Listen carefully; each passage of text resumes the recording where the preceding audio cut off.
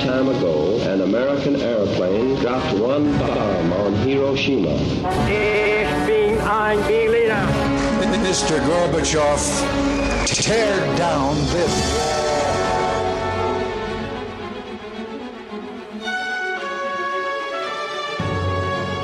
The American people, I think, is good people. They have not to charge with the guilty of all the lies.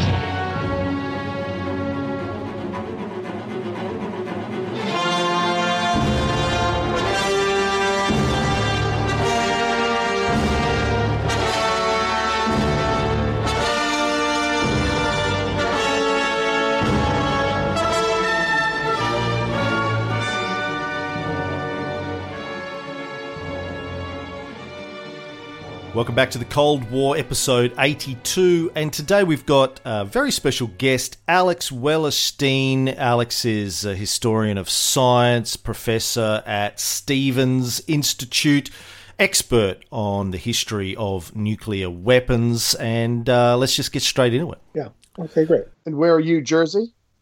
Yeah, I'm in Hoboken, so right next to New York. Wow. Is there a big statue of Frank Sinatra in Hoboken? That's what I've always wanted to know. So about half of things here are named after him. So we live, I'm not joking. So I live right off of Sinatra Drive. Nice. And we're right next to Sinatra Park. But the funniest thing is, they talk up how this is the birthplace of Frank Sinatra, et cetera, et cetera. And my wife and I once went for a walk and we're like, let's go to the birth house. Let's see it. We've never done it. I've been told not to expect much, but, let's just... Yeah. It's a very small town, so you can walk it's a mile by a mile. It's little. So we go there, and it's literally an empty lot with a plaque that says, once there was a house here that Frank Sinatra was born in. Wow. And it's one of the few empty lots in the whole dense city. It's just in between two other houses. It's just gone. They obliterated whatever house it was. So. Wow. Was it a bomb, nuclear bomb? Is that what happened? Yeah, I don't think so. I don't know why they did it. There's probably some whole horrible, boring local history as who owned the house and who tried to commercialize it or something. But it was an empty lot that they were selling Christmas trees out of. Wow. That's the Frank Sinatra birthplace. And you can understand once you've seen his birthplace why he didn't want to come back to Hoboken. He was born in a Christmas tree lot. He's like, no, I'm good. I'm good over here in Vegas. Or where? Yeah. Well, that was my bad attempt at segueing into nuclear weapons. So, Alex, your Twitter bio describes you as a historian of science, secrecy, and nuclear weapons. Is that actually what you did your master's in, all those things?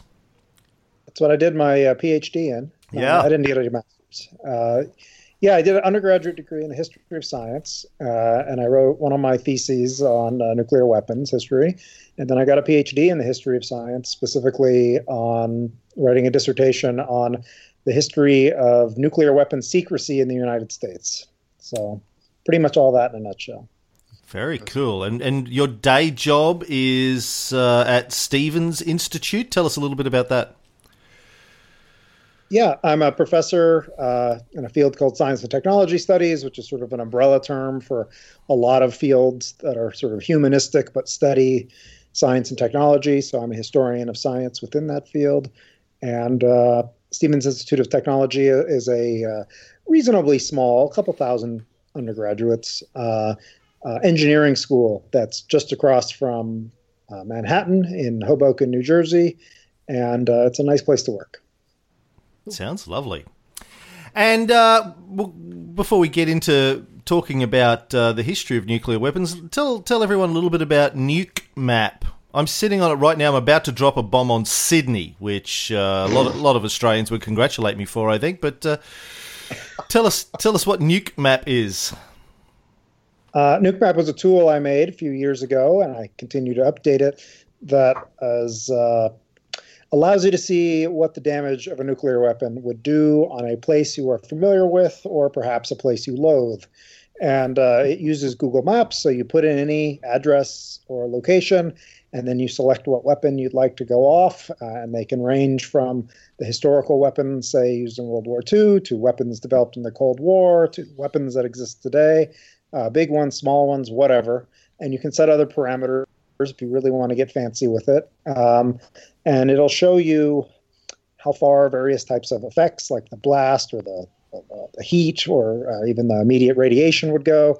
It'll tally up some casualties if you check the casualties box based on population density of wherever you're blowing it up and where people might be. And it can even show you some estimates as to how far the long-range fallout radiation would go. All of it was made with declassified American nuclear weapon information. I translated into JavaScript, which is the language that your web browsers use, and made it play nice with Google Maps. So it's been an unusually successful academic byproduct. And I think it says it was 180 million detonations and counting or something. I can't see that anymore, but it was there before. It's been used a lot. About 150. Have been used a lot. It's been 150 million virtual detonations, which corresponds to about 25 million users. So that's a fair, again, pretty good for academic work. My favorite fact, I do look at the statistics. I can't see exactly who's doing what. I don't even want to know. But I can see different countries and what they do, and it has been used by North Korea 6 times. So, just putting that out there. Makes you wonder what they did with it. Can I ask where North Korea bombed? Maybe I need to move because I'm too close to D.C. Yeah, I don't know. I don't think they have that level of the detail. Gotcha. With that few, North Korea's internet activity is very hard to track. They make it hard. So it's kind of amazing that Google can even just tell me that. But it's so yeah, I don't know what they actually did with it. It'd be nice to know. So what was the purpose behind building NukeMap? It's hard for people to wrap their head around nuclear weapons and what they can do, and say like the difference between the bomb dropped on Hiroshima and the first hydrogen bomb. And I would teach students, which is my day job and has been for a long time now, and you tell them that in 1950 there were some scientists who thought that bombing Japan was totally acceptable, but to build a hydrogen bomb would be crossing some kind of moral line, that it would be a weapon of genocide. And students and people today would rightly say, hey, one's a nuke, the other's a nuke. How are you going to draw a line between them? You can see if you put in the Hiroshima bomb versus the first H bomb, there's a pretty big difference. The Hiroshima bomb, just to use New York as a reference point, since I'm staring at it right now, would take out, say, a chunk of Manhattan Island, just a nasty chunk of it. Whereas the first H bomb, which was 10 million tons of TNT, that destroys all 5 boroughs in one weapon and a good chunk of New Jersey as well. And so you can use this kind of thing to ask either historical questions or present day questions in a very easy fashion. I feel it's a useful tool for people to resolve all sorts of different questions and even debates that they would have to sort of wrap your head around these weapons. It's the hardest part for most people, including myself, to really get a sense of these things. And the equations for getting a sense of them have been declassified for a long time, but I don't know. Most people can't, pick up a slide rule and work out all that kind of stuff on the fly. I know I can't. So I've made a tool that makes it even easier for you to do it. You don't have to think about all the math. Yeah, for the Aussies listening, I just did the 2 comparisons on Sydney. So if we drop Little Boy on Sydney, your tool estimates fatalities around 24,000 people. The Ivy Mike, the first H-bomb, estimated fatalities 800,000 people. And, I would call that, if we dropped it on Sydney, like a good start. No. Yeah, so a huge difference in impact there. It's quite shocking when you see it on a map with the size of the impact zone. Yeah, it's been useful. It's been more popular than I expected when I made it. I thought it would be kind of interesting. Right now, the traffic kind of correlates with how nervous people are a lot of the time. So occasionally the traffic goes up, up, up. People get really, if North Korea tests some new weapon, people want to go on and see, what does this new weapon do? What's it really mean to be 150 kilotons? What's it really mean to be 30 kilotons? Whatever. I mean, these numbers don't mean a whole lot unless you've studied this stuff a long time, the difference between 30 and 150 or 1,000 kilotons is not going to be especially meaningful. So finding a way to translate that and to let people do it themselves, because you can find, newspapers will occasionally draw a map or say something or show it for your city. I kind of like to give people the ability to blow up whatever they want with it. There's a lot of evidence that shows that people learn better when you let them do that than if you just tell them things. Engages different parts of the brain. Yeah, exactly. It's an active learning sort of thing. So, sorry, Ray, do you want to ask Alex anything before we jump into our timeline? No, I was going to ask the same question you did, but I was going to preface it with, I may have, obliterated a couple of ex-girlfriends, but yeah, the question I had was pretty much why, and that makes sense. If you it's almost hands-on, people engage, and it's gonna stick with them more, and hopefully they have a healthy respect for what these things, because like you said, they're so abstract. Hopefully people actually learn something and appreciate after going on your website. It's been interesting to look at some of the sort of statistical data that's generated by what people do. About half of the people, it varies by country, but half of them are basically blowing up their own country, right? Which presumably that's people, trying it on places they've heard of, right? Seeing what would happen. But about half of what they do is to blow up other countries, sometimes countries I'm pretty sure they've never been to, like North Korea. So there's different ways you can interact with it, ranging from the let me find out what this would do to me to what let me find out to, as you put it, to what this would do to my ex-girlfriend, right? There's these are both different ways of interacting with it. I try not to judge. Yeah, Ray, I prefer to judge, Ray. I think you should pull up a chair, Ray. So let's talk about why you feel the need to drop nuclear weapons on ex-girlfriends, Ray. I would think it would be the other way around, but... Well, I found the website before they did, so I'm the one who dropped the bomb. Thank you, Alex. Alex, earlier in the year, I read a blog post that you wrote at the beginning of the year, in January. A purely military target, Truman's changing language about Hiroshima. Now, where we're at in our timeline is we've just talked about the Trinity test in extreme detail. We're gearing up for the bombing of Japan. We haven't really got into it yet, but we're going to get into it in great detail. And I was really interested in your perspective as somebody who has studied this issue more deeply than most, about the thinking behind the bombing of Hiroshima and Nagasaki from your understanding at the upper echelons of the American military and government in 1945. Can you take us through this, the stuff that you talked about in this blog post first off, how the language changed over time with regards to Hiroshima and what underlies that perhaps? Sure. Let's back up a little bit. Sure. So one thing that is interesting about the atomic bomb is that when we say like the upper echelon of the United States military or even political force, one thing that's unusual about the atomic bomb is that, of course, it was kept extremely secret. There wasn't a large upper echelon who was talking about this for the most part. You have the people who are actively working on the bomb itself, so the scientists and the specific part of the military that's involved, right? The Manhattan Project people like General Leslie Groves. You have a few political people who are involved. So the major political person involved here is the Secretary of War, Henry Stimson.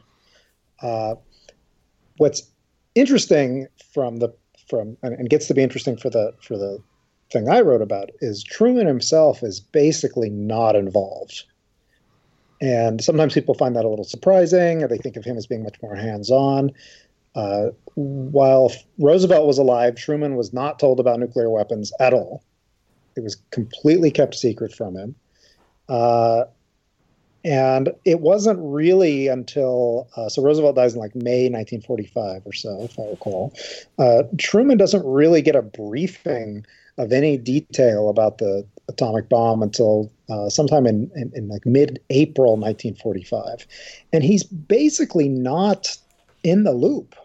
until July 1945, until right after the Trinity test.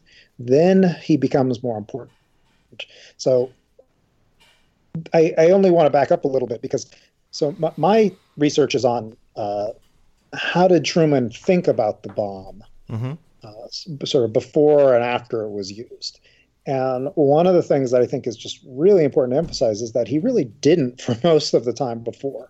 It's a really limited before that Truman is even really consciously aware. I mean, he gets told about it in April, but it's clear it doesn't really mean much to him until after they test it. Trinity really changes his views. He suddenly cares about the atomic bomb in a way he really didn't care about it before. So that's just something to keep in mind, is that we think of this as a sort of president-driven story. Even with Roosevelt was much more hands-on with this stuff than Truman was. But even then, the presidents themselves were pretty remote, except for occasionally a question would come down that they needed to know about, and they would sort of swoop in and ask the president or get approval or something and then swoop back out. The real political figure who's in charge of most of the sort of day-to-day politics and thinking about it is Stimson. And Stimson's sort of Truman's conduit to any kind of information about this. And Truman obviously, I mean, he was aware of it going into Potsdam. We know that there's suggestions that even the timing of Potsdam was organized by Truman to coincide with Trinity, so he would know what cards he was holding when it came to discussions with Stalin in particular.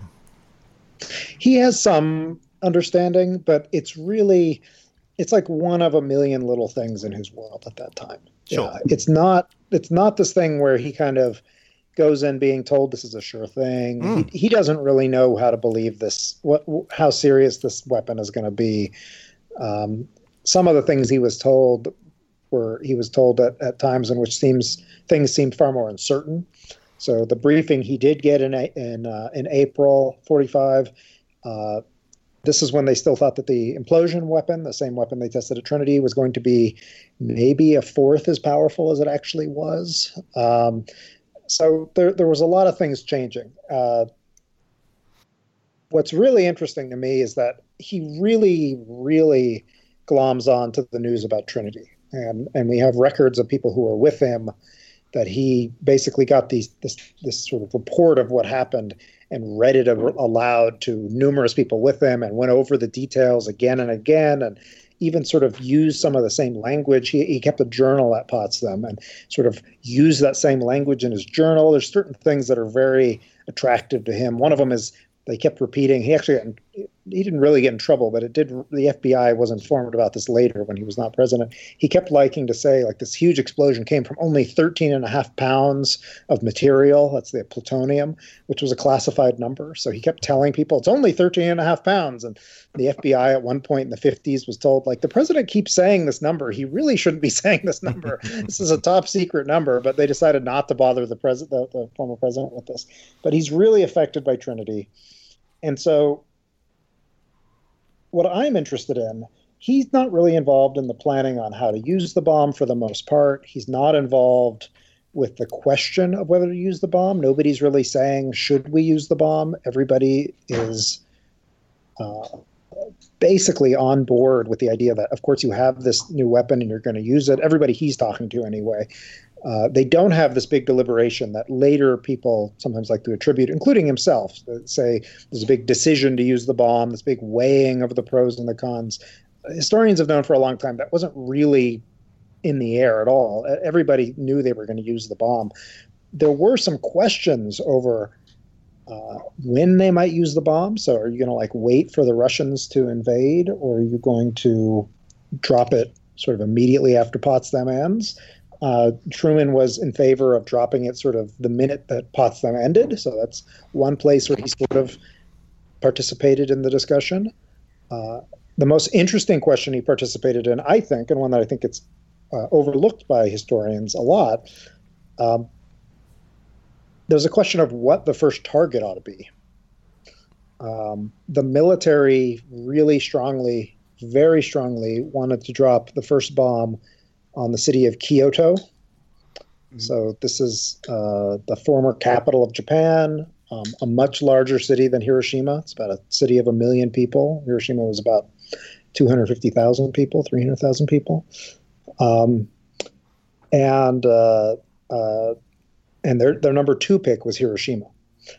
And this is where it doubles back again. Stimson, for various reasons, and we can get into them if you want, really does not want them to bomb Kyoto. He actually wants Kyoto to be totally preserved from any kind of bombing, much less atomic bombing.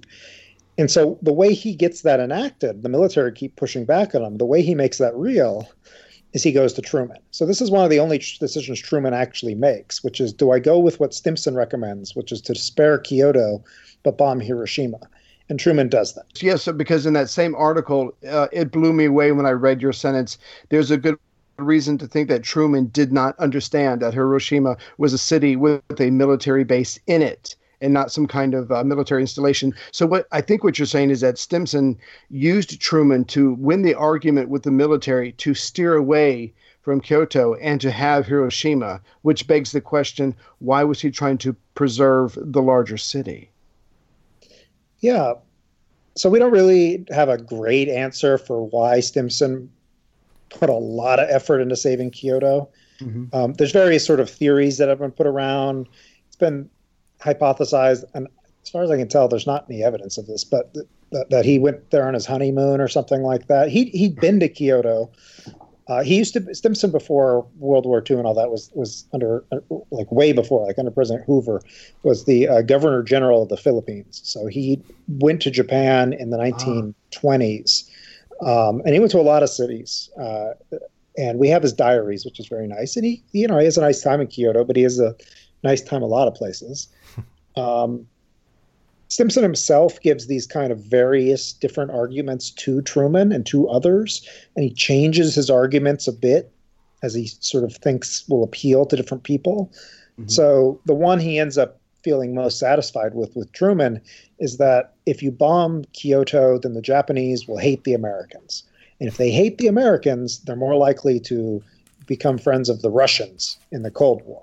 So it's this kind of Cold War politic move before the Cold War to say, we want to keep the Japanese on our side, and the only way to do that is to not bomb Kyoto, which is kind of a strange logic. I mean, if you really wanted to keep them on your side, you might not bomb them in the first place or, anything like that, right? But that logic seems to work with Truman, which is interesting, right? Or at least Stimson perceives it to work with Truman.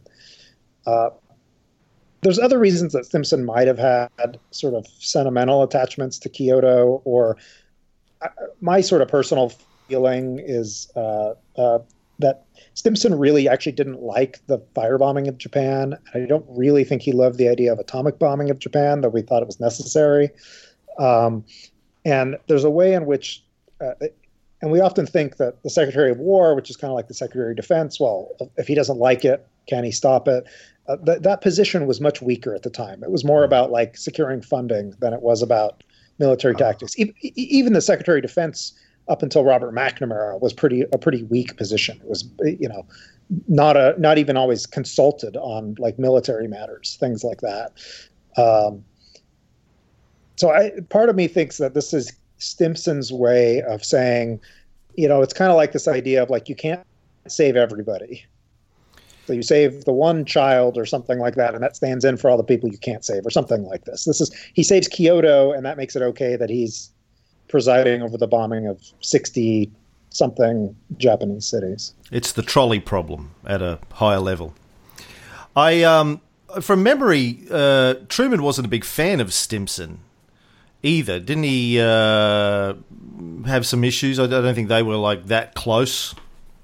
They were not close at all. And it's actually really funny in Stimson's diaries, because Stimson interacted with Truman when Truman was a senator and was trying to find out information about all this expenditure for this program called Manhattan. Yeah, S1. And Stimson's entries on Truman are scathing. I mean, they're saying he says things like Truman is untrustworthy and he's mean, right? And I don't like this guy at all, and he's terrible, and we got to keep him out. And then he becomes president. It must have been a wonderful thing. They didn't get around. I mean, Stimson was an old Roosevelt hand, and I do mean old. I mean, he was pretty elderly by World War II. He was, very close to retirement. He was not like a sort of active, engaging figure. He, I think, Truman wanted to keep a lot of the old people, Roosevelt people, on board because he didn't want to sort of change the course too much. He changed a few things. He wasn't the most influential person in Truman's sort of circle. Somebody like James Burns, who had been Truman's friend in the Senate and then became the Secretary of State, was much more persuasive with Truman on many issues. What's interesting, though, is that on the atomic bomb, Truman came to rely on Stimson very heavily, and he himself said this. I mean, Stimson wasn't even invited to Potsdam. They engineered it so he wouldn't even be there, and he just showed up because that's the kind of guy he is, which is, it's a move, right?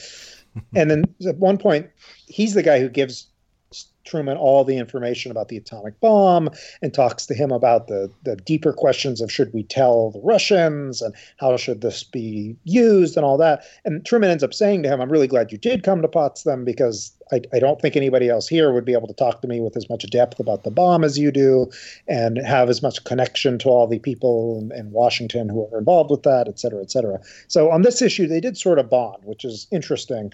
And then Stimson retired not too long after the war ended, but yeah, they weren't close. Mm.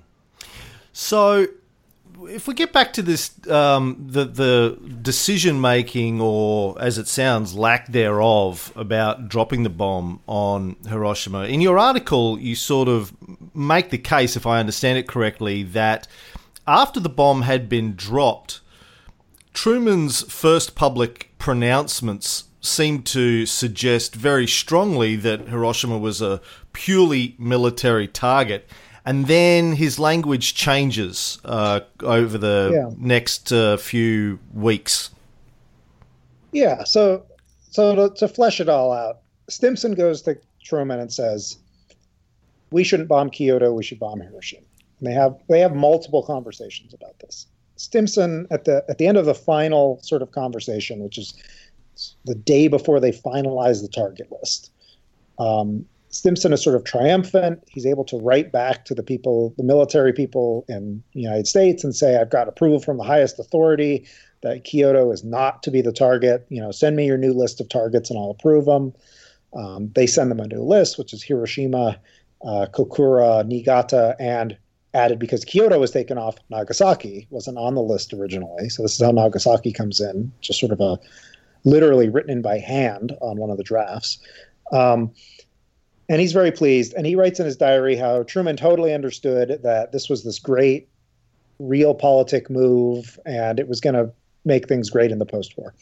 What's wonderful is we also have Truman's side at the same meeting, because he kept this journal at Potsdam that he was going to use, I believe, to write a speech that he was going to brief Congress on, because he couldn't meet with Congress when they got back because they were going to be at recess. So he had come up with a scheme that when he got approval from congressmen to do it. This is like a little bit too much detail, but he was going to take notes on this, what happened at Potsdam, and then give this sort of radio address to the nation. And that was going to be the equivalent of him addressing Congress. Anyway, Truman writes on his that they've made this great decision about the atomic bomb. They are going to use it to destroy a purely military target and not a city, and not kill women and children. And specifically, he says women and children are not going to be killed. And, which is kind of an amazing thing to say, given that he just approved to destroy Hiroshima, which does have a military base in it. It's true, but is a city and has 90% of the people killed by the atomic bomb are non-combatants, right? So historians have looked at. I'm not the first person to find this diary, but historians have said, like, is he lying to himself? Is he lying to the future? My thesis is, maybe he actually believed what he wrote and he got confused by this conversation he had with Stimson. I think Stimson emphasized the sort of civilian nature of Kyoto and the military nature of Hiroshima, and maybe emphasize them a little too much. Kyoto actually did have military facilities in it. And Hiroshima, of course, does have non-military facilities in it. But I think in Stimson's attempt to get Truman to see a difference between the two, he may have raised the contrast, so to speak, on these two things. So my argument here is that Truman actually, the decision he thought he made was not to use the bomb. That was already forgiven. He thought he made the decision not to use the bomb on a city. But he was wrong. Right. Not to get ahead of the game, but just real quick to follow up on that. So when it comes to Nagasaki, I mean, what does that have in it? Do they know at this point they're pretty much going after civilians? I'm just curious to compare it to the first bombing. Yeah, the people who are actually choosing the cities and actually working out the logistics of this, they totally know it's cities. And even Stimson knows they're cities. Stimson knows this. He's not ignorant about any of this. I think Truman is the only one who doesn't know this. And his access to information about this is extremely mediated, and notably completely mediated by Stimson in particular. And I don't think Stimson's trying to mislead him. That's not my sense of what Stimson is getting at here. But I do think he may have inadvertently misled him. And Truman is not, shall we say, a super intellectually curious president. He's the last president who did not have a college education. That's, not the worst thing. But he's also, his style is to be sort of decisive and blunt and not to sort of probe for details. He doesn't care about details. Like, other people got to deal with the details. He's just making the one big choice. And he himself admits that he's kind of amazed that it works out as well as it does, this approach to governance. So I'm not trying to criticize Truman here. If you wanted to, you could say maybe he could have asked a few more questions before dropping nuclear weapons. But to be fair, he had a lot of things to worry about. He was trying to figure out Poland, right? I mean, this is not the easiest time in his life. Oh yeah, so on Nagasaki, the people who make the list together know that they're all cities, 100%. And Truman is not going to necessarily know what they're going to do with these weapons without more information. I don't think that Hiroshima is not a city name that was pretty well known at the time. Tokyo was, Kyoto might have been. Nagasaki was a little bit well known, mostly because it's the furthest southwestern sort of target in Japan. So they would say things, we're going to have targets between Tokyo and Nagasaki, right? But most of these places, it's not clear that they would have resonated with an American who wasn't an expert. My first impulse when you say that Truman was sort of not aware of the true civilian population of Hiroshima, as I'm thinking, well, where's his chief of staff? Where's Leo in his ear saying, actually, Mr. President, et cetera, et cetera. But of course, he didn't have a chief of staff. There was no White House chief of staff until about a year later, I think, right? The first White House chief of staff was John Steelman, who worked for Truman, but he didn't get the job until 1946. So he maybe Truman went, you know what? I really need someone who's sitting by my side, qualifying the information that these guys are telling me. Yeah. Well, and one question you could ask is, would it have made a difference if he had known? I mean, I think he probably still would have dropped the bomb anyway, though I think he would have maybe talked about it differently, and his reaction to it might have been a little bit different. And again, even if there were people around him who knew, which there certainly were, I'm sure General Marshall understood these things, right? I don't think any of them cared about killing a city. So, I mean, the irony is that Truman seems to have cared way more about that than anyone else in this whole process. But of course, he makes the exact wrong decision on the basis of that. So let's talk a little bit about the options that they had available to them. We haven't got into this in great detail yet, but we're about to go on this journey, and I'm probably going to rely on Gara Perovitz's book a little bit, and some of the people that have really gone into depth to investigate the decision. But the perspective that I've currently got based on reading in the past is that the Japanese, and we've talked a little bit about this in recent episodes, certain elements of the Japanese government were trying to surrender well before the bombing of Japan. And there are certain people who think that once the Soviets ended their non-aggression pact with Japan and declared war against them, which was scheduled, as we know, so sort of the middle of August, that this would have happened, that they would have given up the ghost anyway. They were out of supplies. They were on their knees. And, really the bombing may not have had a great impact in the end of the day. What's your thoughts on that, based on the research that you've done on how important the bombing was versus Russia, the Soviets entering the war in Japan's decision to surrender? Yeah, it's a hard one. You're actually asking two questions. One is, how important was the bomb versus how important, what was the bomb necessary, which are slightly different. One of them you could imagine no bomb at all, what would the results perhaps have been, versus the other one is saying the bomb might have mattered, but how did it relatively matter? So in terms of relative mattering,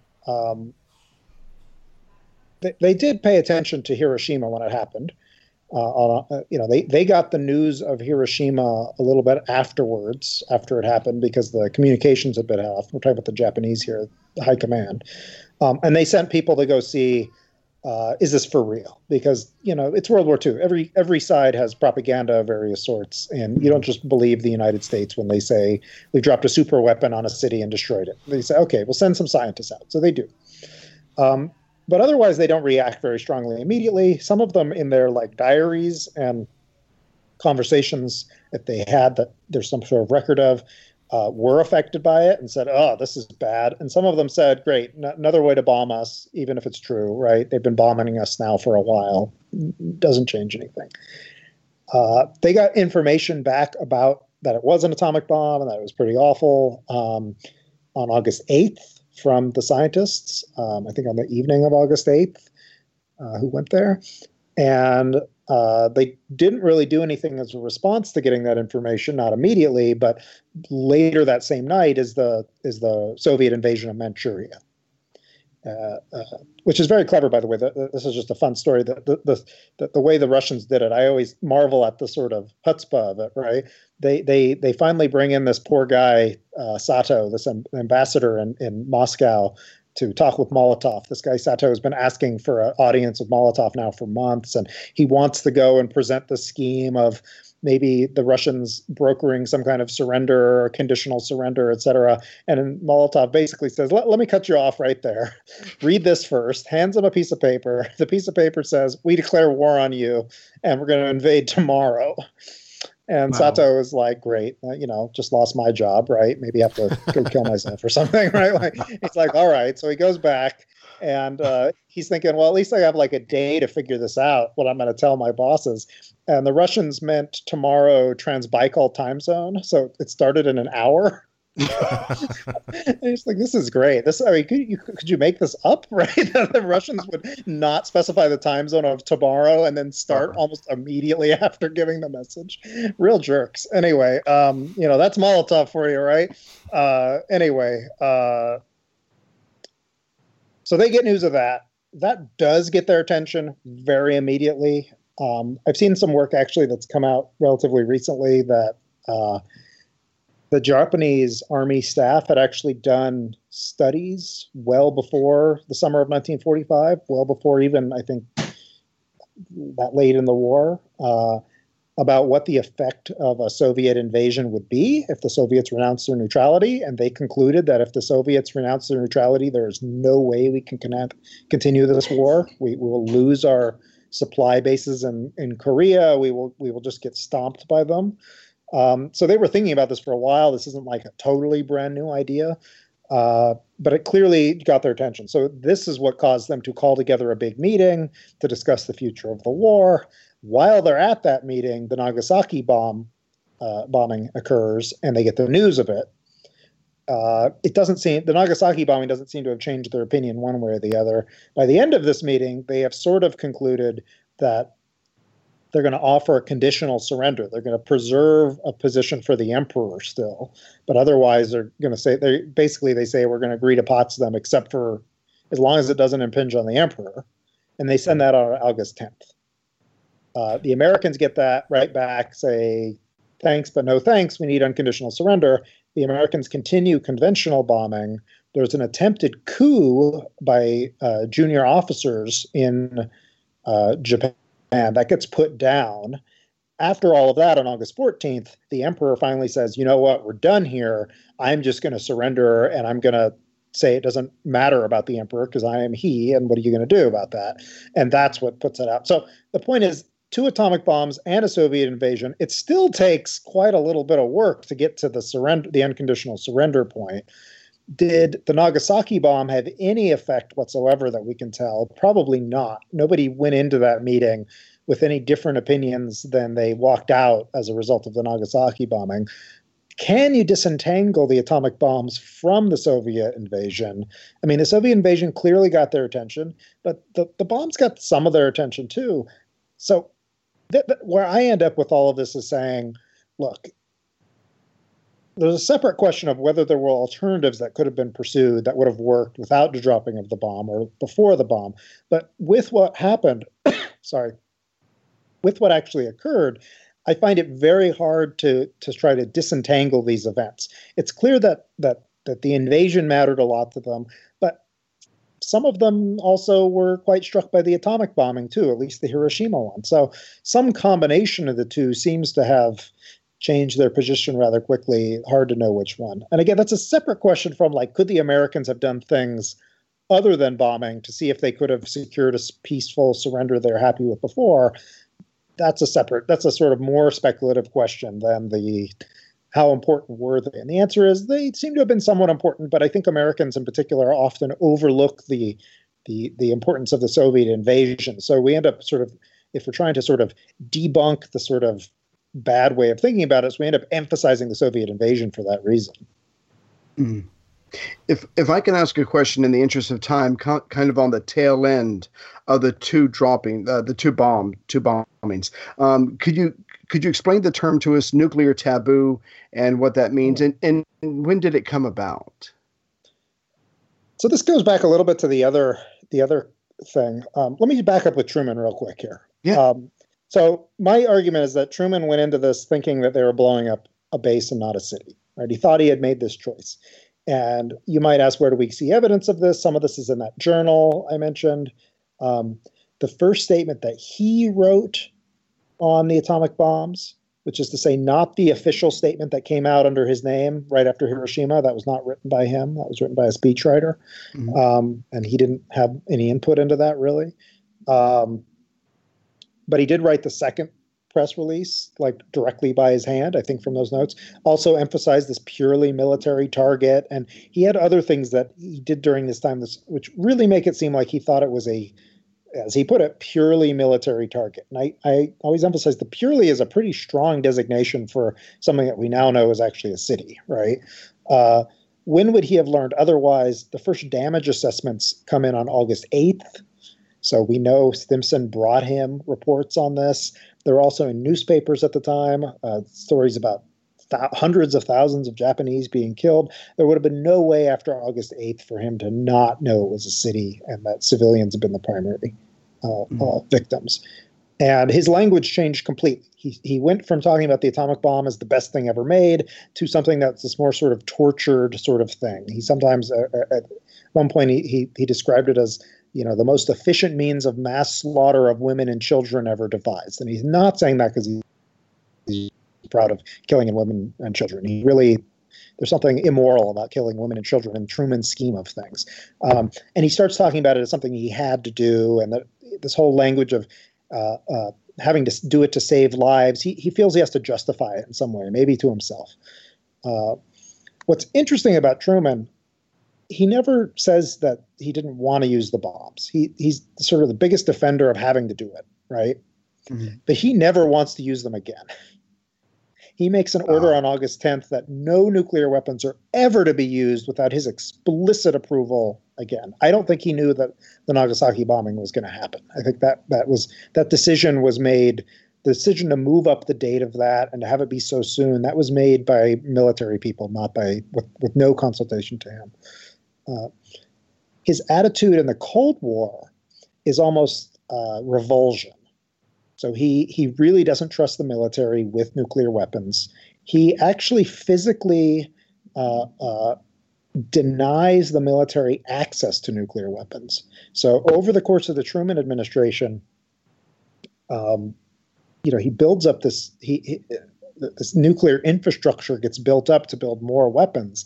And they build, I don't have the number from something like 900 nuclear weapons by the time he's done with his administration, up from, 2, 3. The total number of nuclear weapons that he allows the military to have is 9. So all of those 800 and so weapons, 890, are kept in civilian hands, and the military cannot access them. And the civilians have guns and are told to shoot the military if they try to take the bomb without permission. And the generals do not like this, including Eisenhower. The generals say, come on, we have to be ready for war. How are we going to be ready for war if you don't let us have the weapons?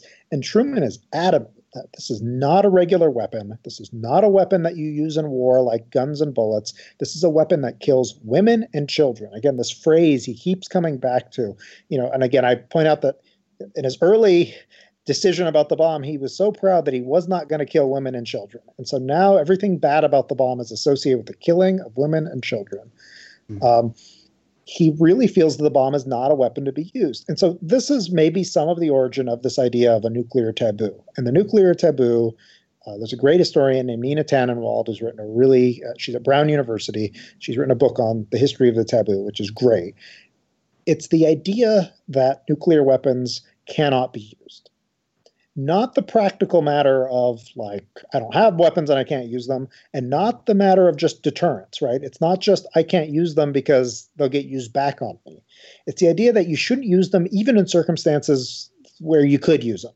So we could have used weapons in the Korean War, and there's no way the Soviet Union had any way to harm the United States. It barely had any way to harm our interests, right? We could have used weapons against China at various points in the 1950s over the Taiwan Strait crisis and not expected a Soviet response. The Soviets were so far behind us in terms of development that they would have had no way to strike the continental United States, and we could have wiped them off the map, and they knew this, right? We could have deployed weapons at various points in history, and we didn't. Why? Well, there's a lot of reasons, right? It's not just a feeling of revulsion. Some of it's alienate our allies and, things like that, escalate things, such as the case of the Korean War, right? But some of it is this idea that the weapons are somehow in this sort of separate category of munition, that nuclear weapons, kind of like the way Americans in particular feel about chemical weapons and biological weapons and things, that there's just something wrong about using them. So this is what Tannenwald identifies as the taboo. And if you believe this exists, not everybody does. Some people say, well, I don't think it has anything to do with these emotional judgments. I think it's just cold, hard logic. I don't think that quite works, but I can see the argument. But if you believe it exists, I see some of the origins of that in Truman. If you had had a different president in place right then, if Eisenhower had been president in 1945, I think the bombs still would have been used, and I think it's very likely that he might have used them when the Korean War started or other conflicts. Eisenhower, especially at the beginning of his presidency, changed by the end of it, really believed that nuclear weapons were just like another weapon. They were just something that the army had to maybe use and might offset conventional forces of the Soviet Union, et cetera, et cetera. Truman didn't believe this, and I think it's actually very crucial that for this period of time, from 1945 to 1952, when he's president, the person who was basically running the show on whether nuclear weapons would ever be used again believed in his heart in some way that nuclear weapons should never be used again. Again, that the should is the matter. It's a normative judgment. All right, Alex, let's just wrap this up maybe with one last question. One of the things that's fascinated me over the years is when I talk to Americans and even some American historians about the decision to drop the bomb. or the bombs on Japan at the end of World War II, there seems to be this idea that it was absolutely 100% necessary, which doesn't seem to be the case when I read the histories of it. Can you tell me how that became the orthodox version of the story and why it's persisted for the last 70 years? Yeah. So there's maybe two ways I'd answer that. One is the sort of more historian, like how did that narrative develop and evolve? The modern justification for using the bombs, right? That and even the modern version, what we might call the orthodox version of the quote decision to use the bomb, right? In which Truman and his advisors weigh this question very heavily and decide there's no way around it. This is the only way that's likely to work, and they, with a heavy heart, drop the bombs, right?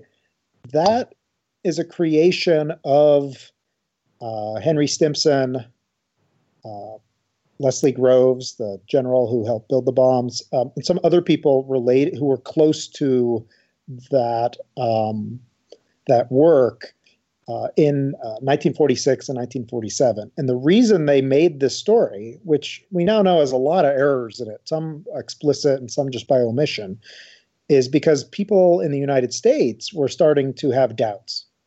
So a number of military officers in 1946, including Eisenhower and also Leahy and several others, started writing memoirs and saying things where they said, well, I don't think the atomic bomb needed to be used at all. Japan was on the ropes. We totally had beaten them back with conventional forces. This was just something else that was unnecessary. And they had their own reasons for making that argument. They were afraid that if the bomb got all the credit for this, then you might think it was okay to defund the military or something like that, which kind of was Eisenhower's idea, but they didn't want this. In any case, this sort of orthodox narrative became a sort of rallying cry over the years, and interestingly sort of shifted political valences. It used to be Republicans who were critical of the bombing in Truman's day, because Truman was a Democrat, right? And it shifted, especially by the 90s, when it became part of sort of an American culture war, right? It was about how you remembered World War II. Were Americans the good guys, or were we war criminals? And most Americans, if you give them that option about World War II, will pick the good guys. And I guess that makes sense. I guess this dovetails into the second answer. A lot of Americans, especially Americans today, had grandparents or parents who were in World War II to some degree, and nobody wants to think of grandpa as being a war criminal, right? Or being complicit. It's like definitely not on people's minds that that's a good idea. Even the Germans don't like to do that, right? I mean, nobody likes to do that. And also, in my experience, lots of Americans have the experience of that same grandpa telling them, "Oh, I was on the ship, going to be shipped out to invade Japan, and the atomic bomb saved my life." And I believe that these people believe that. Like, they were told that. They were explicitly told, your life is here, and your grandchildren are here, and your children are here because we use the atomic bombs. And people believe that very strongly, even though that's like the worst way to think about doing history, right? And I've had really awkward conversations with people where I've said, well, I'm sure your grandfather believed that. I mean, he was told that, but like, what does he know, right? I mean, he wasn't in the room where Truman made any decisions, right? Why would he know the history of this, right? Just 'cause grunts don't know what's going on at the top. That's the nature of being a grunt. That's okay. People are really, in the United States, wrapped up in not questioning those things. And my way of trying to get into this in a way that can actually be heard, because there certainly are people like, say, Garl Parovitz, right, who writes a very strong book that says the opposite, right? And I think maybe goes too far in that direction, makes Truman and all these people seem more conniving than they really were. In my view, these people are not conniving. They're, if anything, they're kind of dunces, right? They're not. It's a different view of things. They're haphazard, not strategic. Those people are. I mean, I don't want to say they preach to the choir, but they're not convincing people who are kind of in the middle, right? And so I've tried to think, how do you convince people who are kind of in the middle, think about this a little differently? One is to emphasize that, like, there are kind of alternatives out there.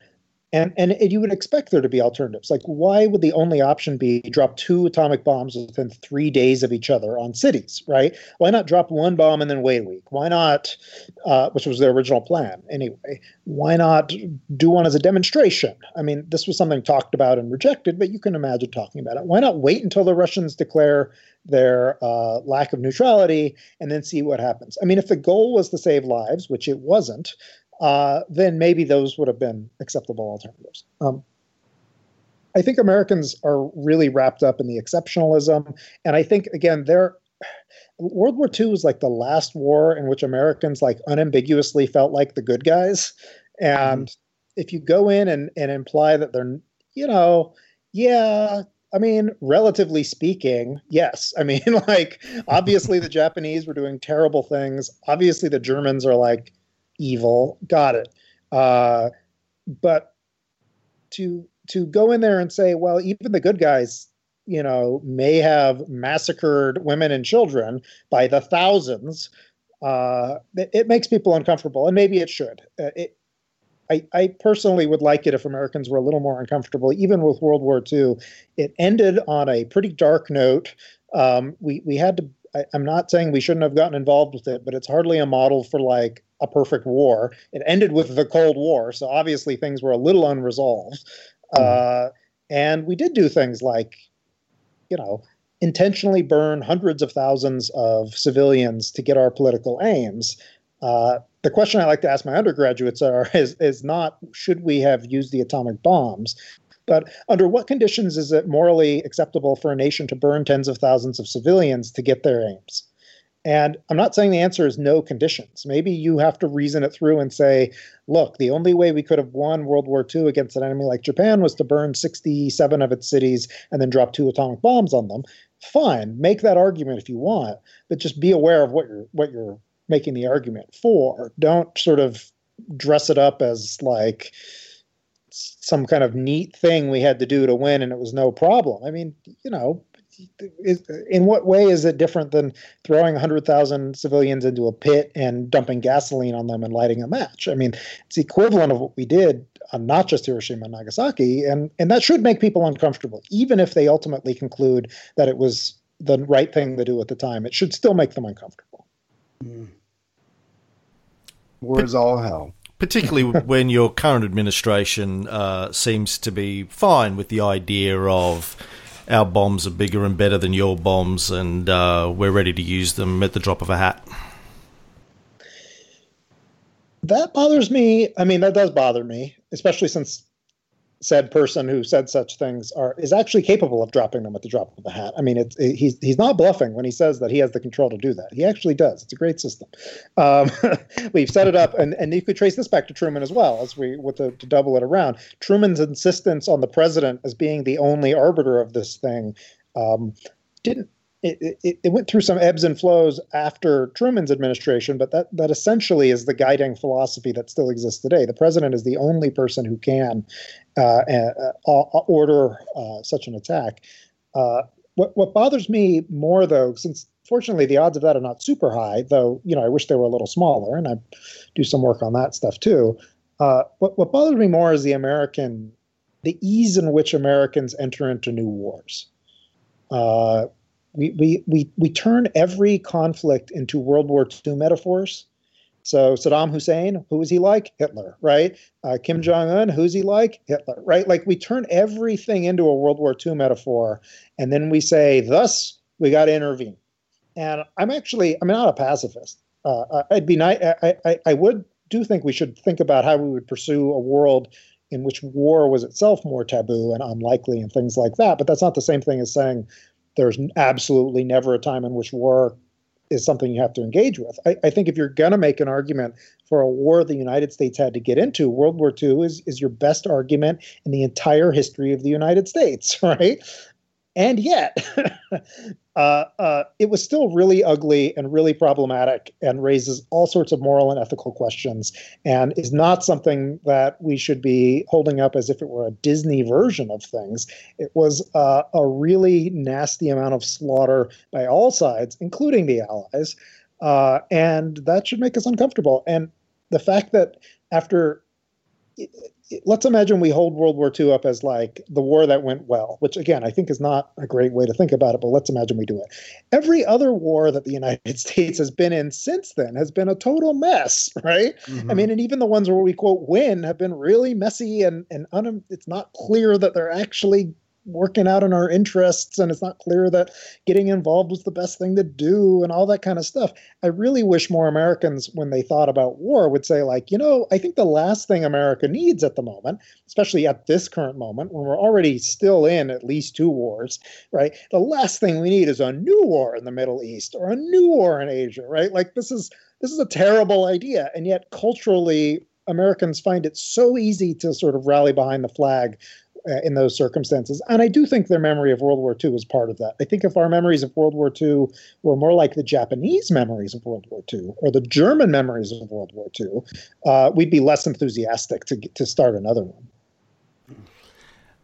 Alex Wellerstein.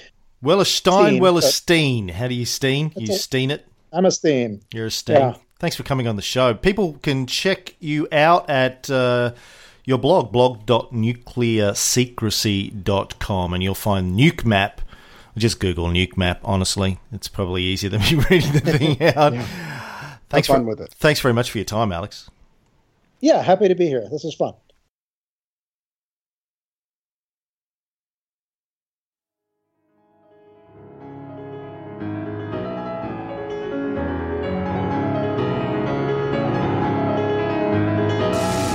The curtain has descended across the continent.